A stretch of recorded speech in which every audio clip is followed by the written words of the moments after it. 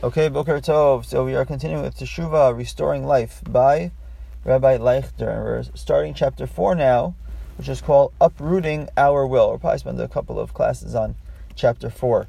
So we're commenting on that statement of the Talmud that anyone who wants to leave can leave. We talked about the letter Hey and how the letter Hey has an opening on the bottom, and anybody who wants to leave can leave through that opening on the bottom of the letter Hey.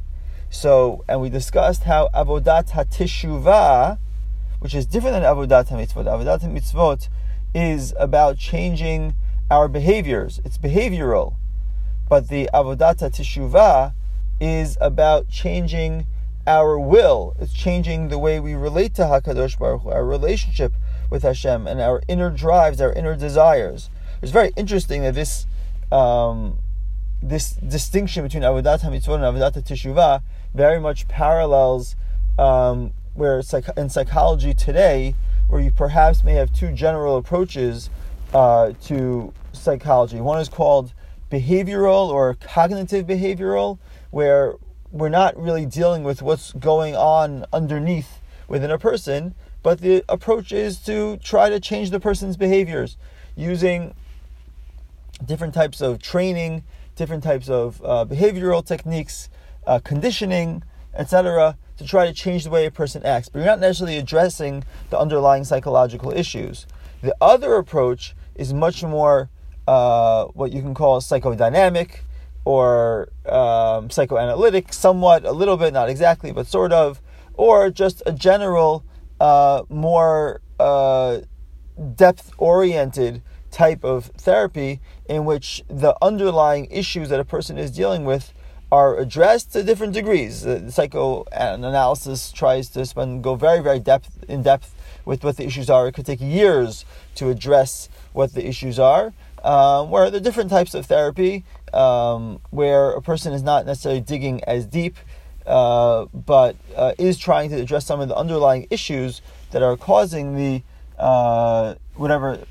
psychological challenges a person is having, as opposed to just behavioral psychology, which is much more just trying to change the behaviors, which happens to be very effective and it happens to be very popular today. But it's just interesting that parallel exists within Lahavdil, but that parallel exists within what we're learning right now between avodat ha-mitzvot and avodat ha-teshuva. So we were discussing the idea that the essential issue is the will. The will to act in a way against the derech of Hashem, against the way of Hashem. So he quotes the Mesilat Yesharim, which is very interesting. That when the Mesilat Yesharim is describing Teshuva, he says it here in English, but the Hebrew is akirat haratzon ke akirat ha'maaseh.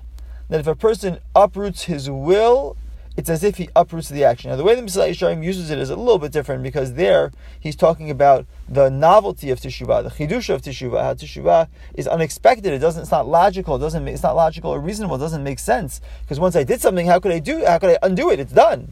I ate something. I ate it. A person did an avera. It's done. So what are you trying to do?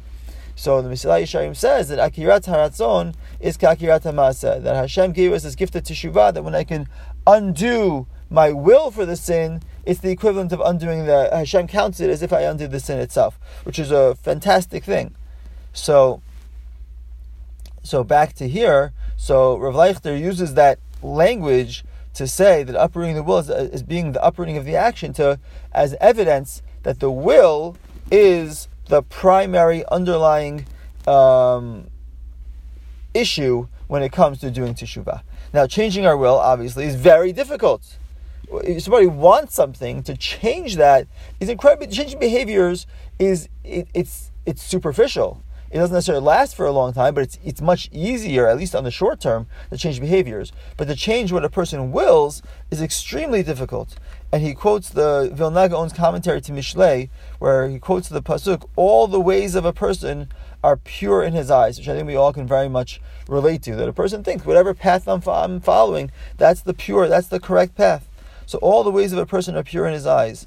So he says that every path a person takes is drawn after his underlying will. Ratzon Harishon. There's something a person has called Ratzon Harishon, a very, very deep underlying will which drives his actions. So every decision that he makes is driven by that Ratzon Harishon. And Rabbi Leuchter quotes Reuven also, who is Rabbi Leuchter's Rabbi, who says that if you look at the life, the totality of the life of a person after they live, they passed away already. If you look at the totality of their life, it will be impossible to claim, I'm reading this from Rabbi Leuchter, it will be impossible to claim that what he did during his lifetime was the result of coercion or duress. The shape and direction of our lives is in fact invariably a reflection of what deep down we really want, of genuine choices we have made, consciously or otherwise. Our true or inner will is extremely powerful and has the capacity to overcome many obstacles and to determine the course of our lives. In the end, our Ratzon Harishon will be realized. So Reuven says that yes, you can maybe, he did this little action, did a little thing, perhaps maybe because somebody pressured him, somebody forced him to do it. But beneath everything, or in the totality of everything, if we look at the Sach HaKol, the total of what a person lived in life, it's really the Ratzon, it's really the will that he had, it's really what he really wanted in life, which is what determined his course, determined what he did, determined how he behaved for the entirety of his life. And if we want to be able to do Teshuva, Teshuva means to be able to work on that will, to change that will, to uproot that will. And it's a very difficult thing. And that's what we're going to talk about a little bit, Be'ezras Hashem, in the next shiurim, as to why or how, perhaps, we can overcome that will. Because we can change our will. Because once we have the will in the right direction, the will can overcome many obstacles. It's a very famous saying, Ein davar omed b'fnei haratzon. Nothing stands in front of the will. A person really wants something, he'll find some way to do it. So if a person's will is chas v'shalom directed in the wrong direction, so then he's going to find ways to do it. But if we can change the will and create a will that is directed in the correct direction, so then nothing can stand in front of the will, and anything can be accomplished. Have a wonderful day, everybody. Kol Tuv.